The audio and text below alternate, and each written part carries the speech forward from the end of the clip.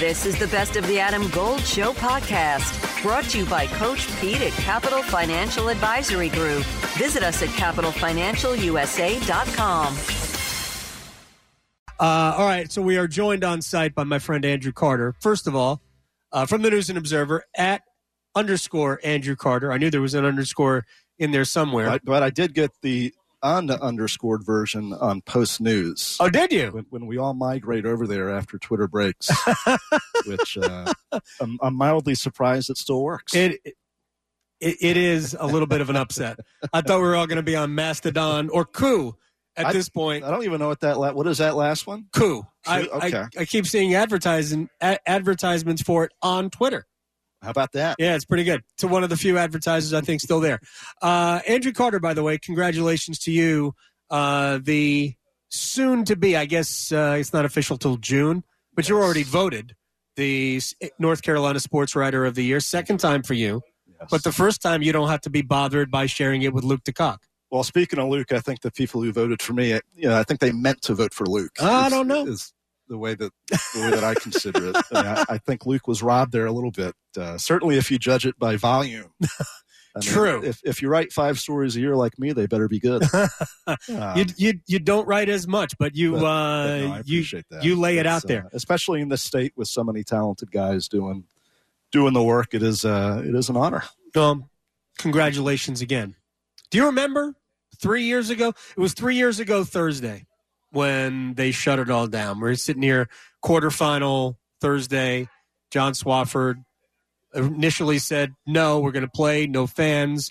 And then by 12:30, he was handing the trophy to Leonard Hamilton, top-seeded Florida State was going to play, I think, Clemson. They were. So, you remember? Kind of fitting. I know there's been a tournament here since in 21, but a little bit fitting to me that Florida State is in the first game here, like the first, I don't know, quote-unquote, real tournament back in Greensboro with full fans. That's right. We did come back here in 21. Yeah, I came and did a story in 21 about just the weird vibe. I bought a ticket, sat upstairs. Really? I did. Just to see the vibe a year later. You could have gotten a media credential. Well, I wanted to do that story of what it was like, kind of as a spectator. But you asked what I remember. I mean, I remember everything. And when I was walking in here this morning, it's weird how certain moments and days just are imprinted into your mind and on your brain. I mean, I remember being in that room, the media room right there. And I think I was like the last person in there that day, that Thursday, writing the story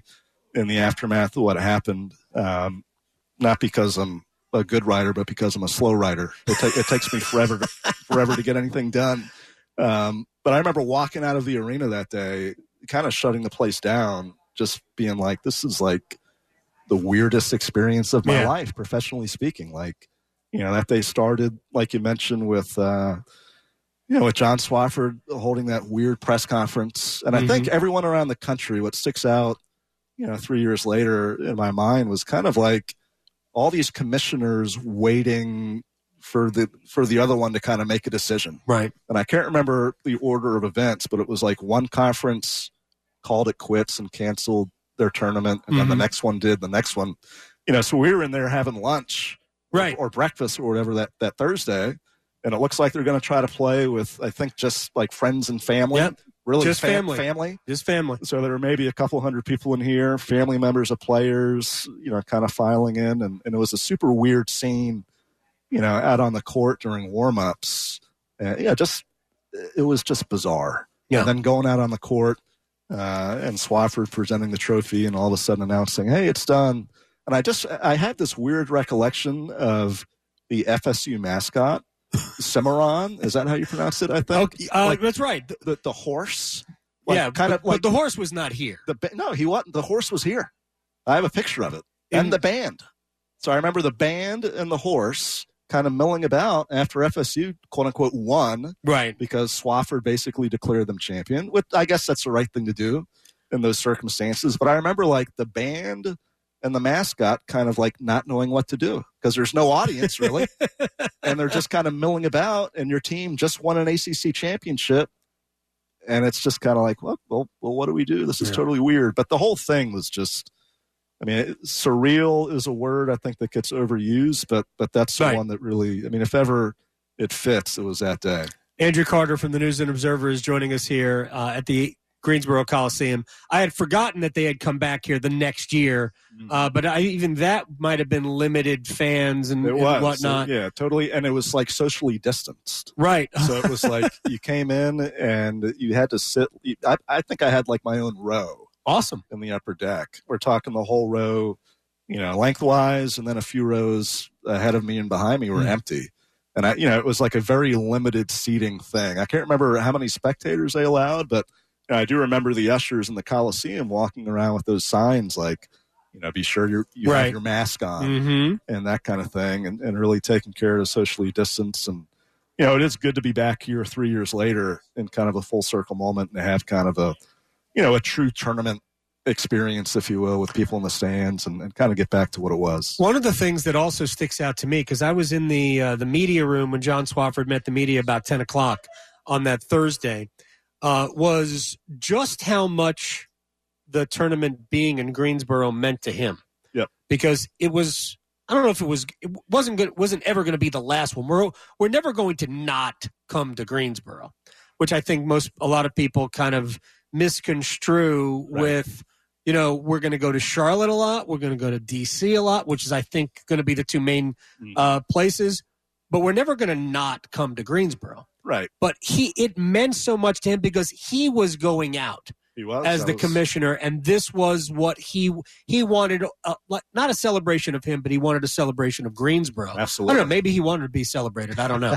I never thought John was that way anyway. No. But and then to have the tournament, like they knew they had to shut it down. Yep. He didn't want to. He didn't want to that morning. No, that was the last thing he wanted to do. And you're right. Like that specific tournament in 2020 was supposed to be, kind of like the unofficial Swafford send-off. Yep. And it wasn't like. Adam Gold here with my man, Coach Pete DeRuta, Capital Financial Advisory Group. Are most of your clients hands-on, or they just give you their money and let it work for them? About 90% give the money, and then we meet every year and go through status reports, have a financial pit stop, making sure everything's fine. It is like a puzzle, Adam, but for the next 10 of you, we'll solve your own retirement puzzle at no cost or obligation. Call and claim your comprehensive review with Coach Pete and the team, 888-843-0013, or text ADAM to 600-700. Adam Gold is a paid spokesman. Investment advisory services offered by Capital Financial Advisory Group, a North Carolina registered investment advisor. Celebrate me. I am all high and mighty Emperor Swafford kind of thing. Like there wasn't that vibe. But a man who, grew up not far from Greensboro, up in Wilkes County, a North Carolinian, a guy who went to Carolina, was AD there for a long time, a guy who'd been AD, or not AD, but commissioner of this conference since 1997.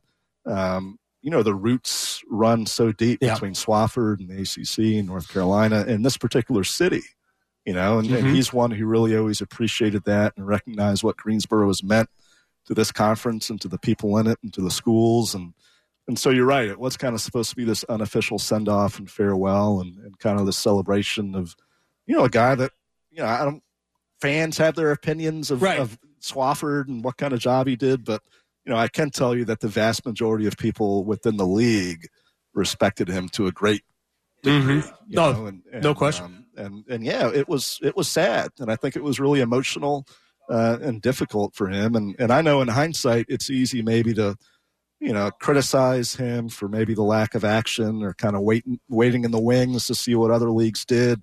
But he desperately wanted to find a way to make that thing happen.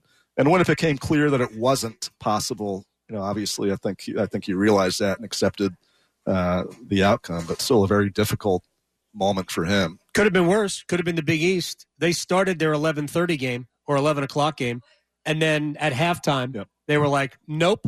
Yeah. But, right. I mean, at least we just played half of basketball. Yeah. I mean, like at least the ACC had that right. Like they didn't start a game. They almost did. Yeah. I mean, for a long time, I remembered how much time was left on like the arena countdown clock. There's that the clock that leads to tip off or whatever. And it was less than an hour. Oh, no sure. No question about it. It was getting on close. They didn't make the decision to cancel until after 11:30. Yep. We were sitting here. It was before noon, and we had not even received word. Right. And I'm sure there's a lag time. They probably made the decision about 11:15, 11:30. Yep. Andrew Carter. Before I let you go, from the News and Observer at _Andrew Carter. What is the storyline of this tournament? Like, there's a storyline for today, which is separate from the tournament. I think the storyline for the tournament is, does North Carolina have to win it to get into the NCAA tournament? Yeah, and I think they do. I think they have to win at least twice. Yeah, depending on how the bubble stuff shakes out. Certainly that would be the easiest path for Carolina, just to win the whole thing. And they could. They could with that backcourt. I mean, if they get hot, they got hot a year ago throughout March, and you saw what they're capable of. So certainly that's in the realm of possibility. To me, the broader storyline, I think, is just how wide open this thing is. I can't remember another ACC tournament where going into it, to me at least, it doesn't feel like there's a clear favorite. Like, Miami's good. Duke has been playing really well of late, but I don't look at any of these teams, especially among the top 4 seeds, and think, boy, like they're unbeatable or whatever. Like nothing would surprise me almost. Perfect tournament for State to win. I mean, if I've been making that point with folks. Luke and I did a thing yesterday, our little ACC Now podcast, and I think I did pick State to win, which basically means they're going to lose on Wednesday night.